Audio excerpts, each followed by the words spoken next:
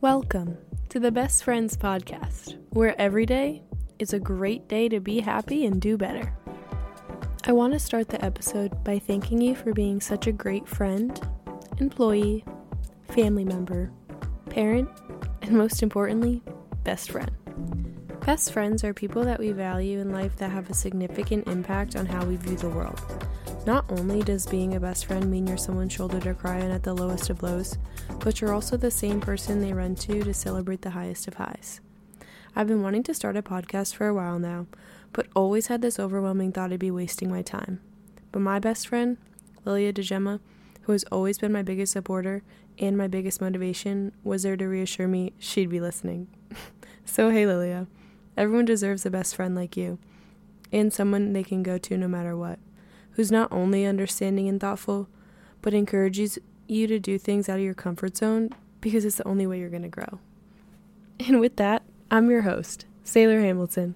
And before we dive into today's episode, I need you to take a deep breath in. And now out.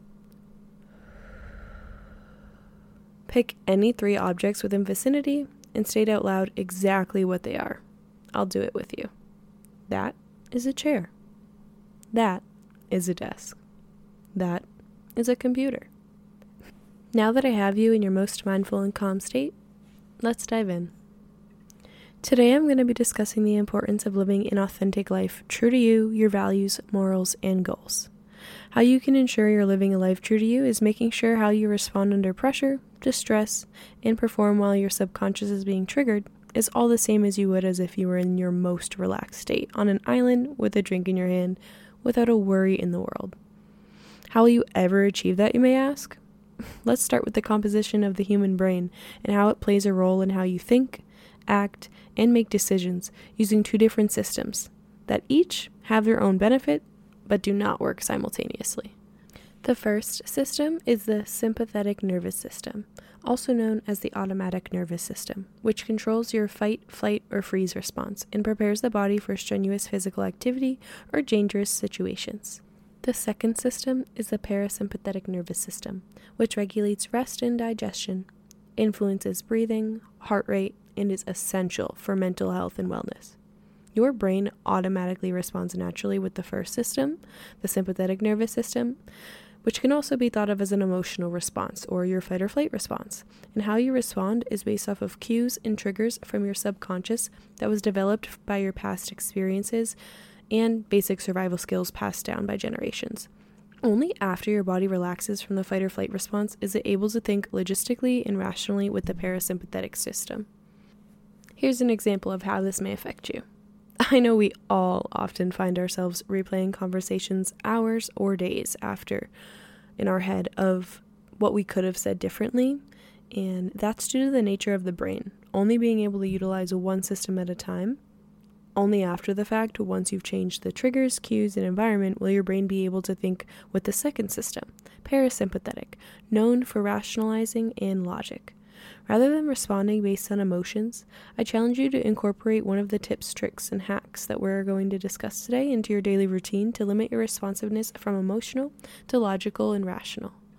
Ways to calm your parasympathetic nervous system to reduce stress and relax the body to ensure you're thinking rationally include cold exposure, so splashing cold water on your face, taking a cold shower, ice rolling your face, putting ice against your face, submerging your mouth and tongue with a cold beverage or ice, going outside to get some fresh air with lighter clothes on.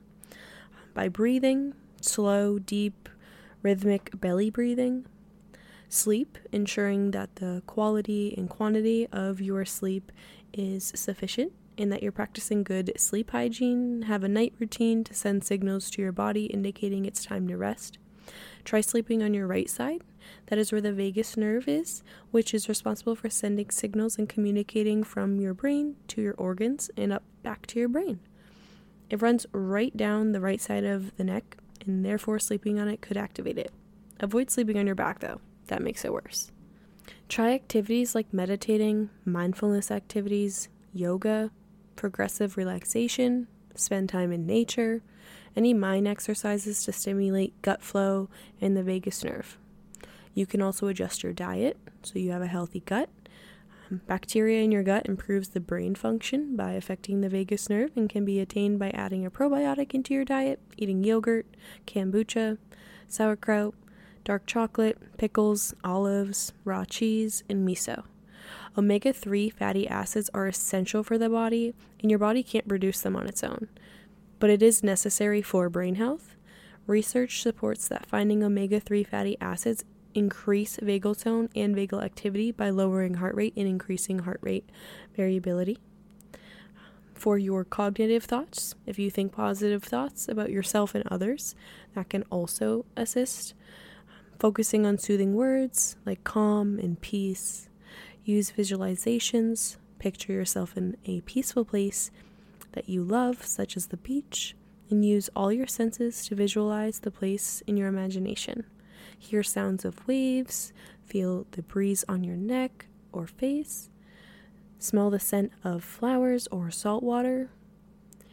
You can engage in repetitive prayer or positive mantra, journal, or make a list of what you're grateful for each day. Singing, humming, chanting, and gargling also activates the vagus nerve connected to your vocal cords and muscles at the back of your throat.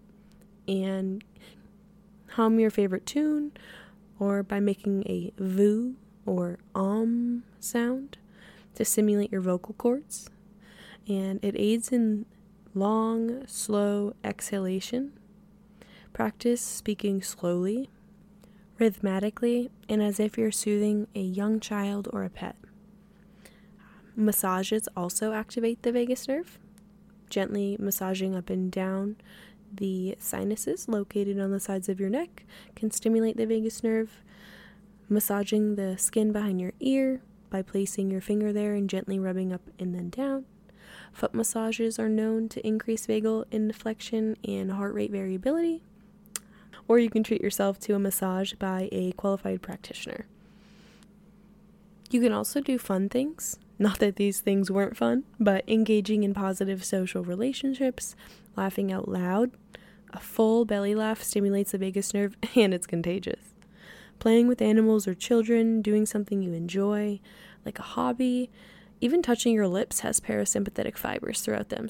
And I'm not saying that by kissing your boyfriend or singing your favorite tune is going to completely change your response from emotional to rational, but try some of these techniques out and start to see a difference in your emotional reactions and responses, and begin to think more clearly and logistically. In no time, you'll have complete control over your responses, and they'll start to align with who you are more and who you want to become. The brain is one of the most complex muscles there is, and it can be a bit overwhelming trying to understand how it works. I like to compare the brain to a ship or a train. If there's no conductor or anyone in control over the ship, it's going to go off the rails and sink. Your brain's the same way. Unless you're actively trying to control your thoughts and ensuring that they're positive, your brain will automatically coast negative, and it will spiral. Your brain's a muscle, and like every other muscle in your body, it has to get trained at the gym differently by doing a different exercise. Your brain needs to be treated the same. The more you train your brain to think positively and develop solutions rather than excuses, the more your automatic response will be positive solutions. Focus on the things you can control, not the things that you can't. And you will see results in no time.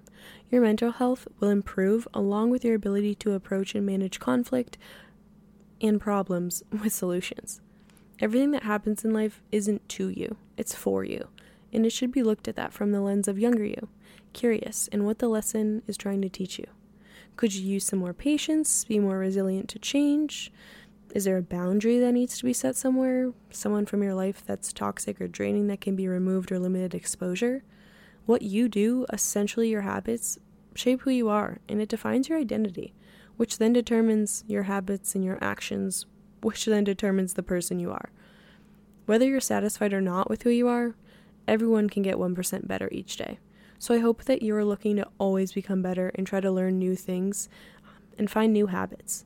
Because each new action you take has the potential to be your favorite. And every little thing you do each day, down to the way you talk to yourself and view the world, results in this big, crazy timeline called your life. The worst thing you can do is be a backseat driver in your own life. Take control and realize no one else's opinion matters more than your own. You're stuck with your thoughts your entire life. Make your brain a nice place to be while you're here. It's the least you can do.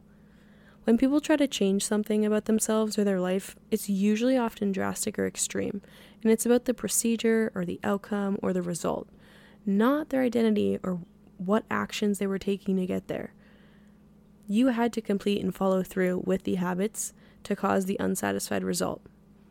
And these changes result in short-term rather than long-term results.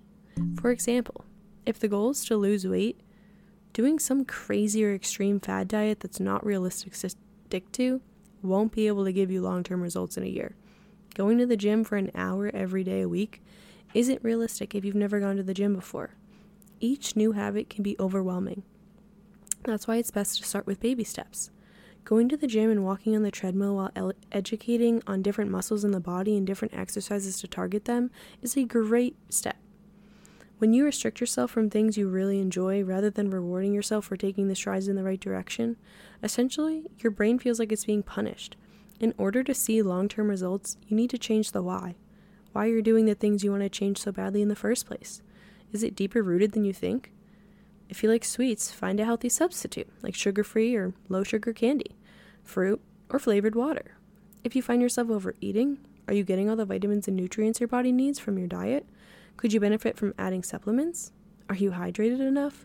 Are you eating because you're bored or stressed?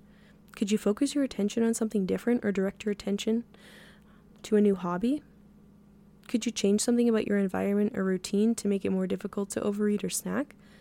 Get smaller plates for smaller portions. Don't go to the grocery store hungry and make a list of what you're getting ahead of time. No matter how small the step, it's still a step in the right direction. You should always have a reward response for your brain after taking strides in the right direction. Otherwise, results won't last. Don't choose contradicting rewards like eating snacks after working out. Choose something more towards long-term growth in the person you want to be, like your new favorite protein shake post-workout, or read 1 to 5 pages of your favorite book after you complete a set. Get a pedicure after a week of going to the gym for 1 hour. Or try a new protein bar you've been wanting to try. Buy that new workout equipment or the gym outfit that you've been stuck on. Each stride in the right direction needs and deserves a reward response. Otherwise, changes won't last. Any small action that brings you joy and sends dopamine to your brain. If you're still having trouble sticking to habits, try getting something to hold you accountable, like a friend or family member. Not someone who's a morning person, but you want to be? Try putting your alarm clock or your phone across the room, or having someone you have to text every morning at 5 a.m., or you have to Venmo them $100. Getting into a morning routine of all your favorite rituals, so when you wake up, you look forward to it. Some of my favorite examples include reading, journaling, making a special protein shake or an iced coffee, listening to music, specifically happy music, cooking a breakfast you really enjoy, going to work out, going on a walk, taking a cold shower, having a makeup routine that you enjoy, a skincare routine, or a hair routine. There are millions of different routines. In order to change, you need to focus on identifying why you're doing something, like overeating due to stress, or not working out due to lack of motivation or laziness. If you have distractions or you make up excuses, try changing your routine, making it easier or more convenient, changing your environment to making it satisfying. Make a to-do list and check it off as you go, or an app on your phone to record. I personally like the app Routines and Daystamp to keep track of what I do each day. If you don't know where to start at the gym, find workouts on Pinterest and make a board. Make a note on your phone of workouts on Google. Text yourself TikToks. Research online and print images to bring. Read books and bring those. Read on the treadmill. Use images as references.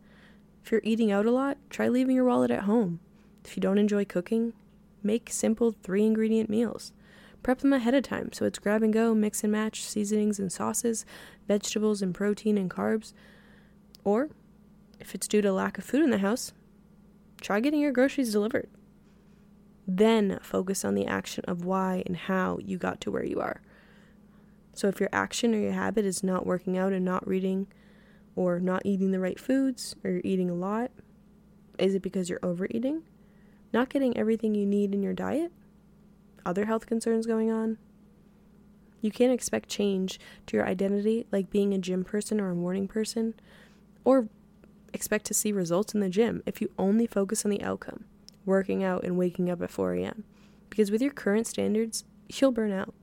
You need to change your standards for yourself. Now, we discussed a lot. If you have any questions, comments, or feedback, please reach out to me via Instagram at @the_bestfriendspodcast or on Twitter at @thebestfpodcast, or you can email me yourbestfriendsailor@gmail.com. I want to leave you with questions to ask yourself and reflect upon throughout the day, and if you journal, feel free to write them down. How much time a day do you spend on you? Are you satisfied with the time you're dedicating to yourself? Who are you? Are you satisfied with who you are? How are you showing up for yourself? Could you be showing up for yourself more? What do you value? What makes you you? What are you grateful for? What did you learn today? What went well? What didn't go well? What could you improve for tomorrow?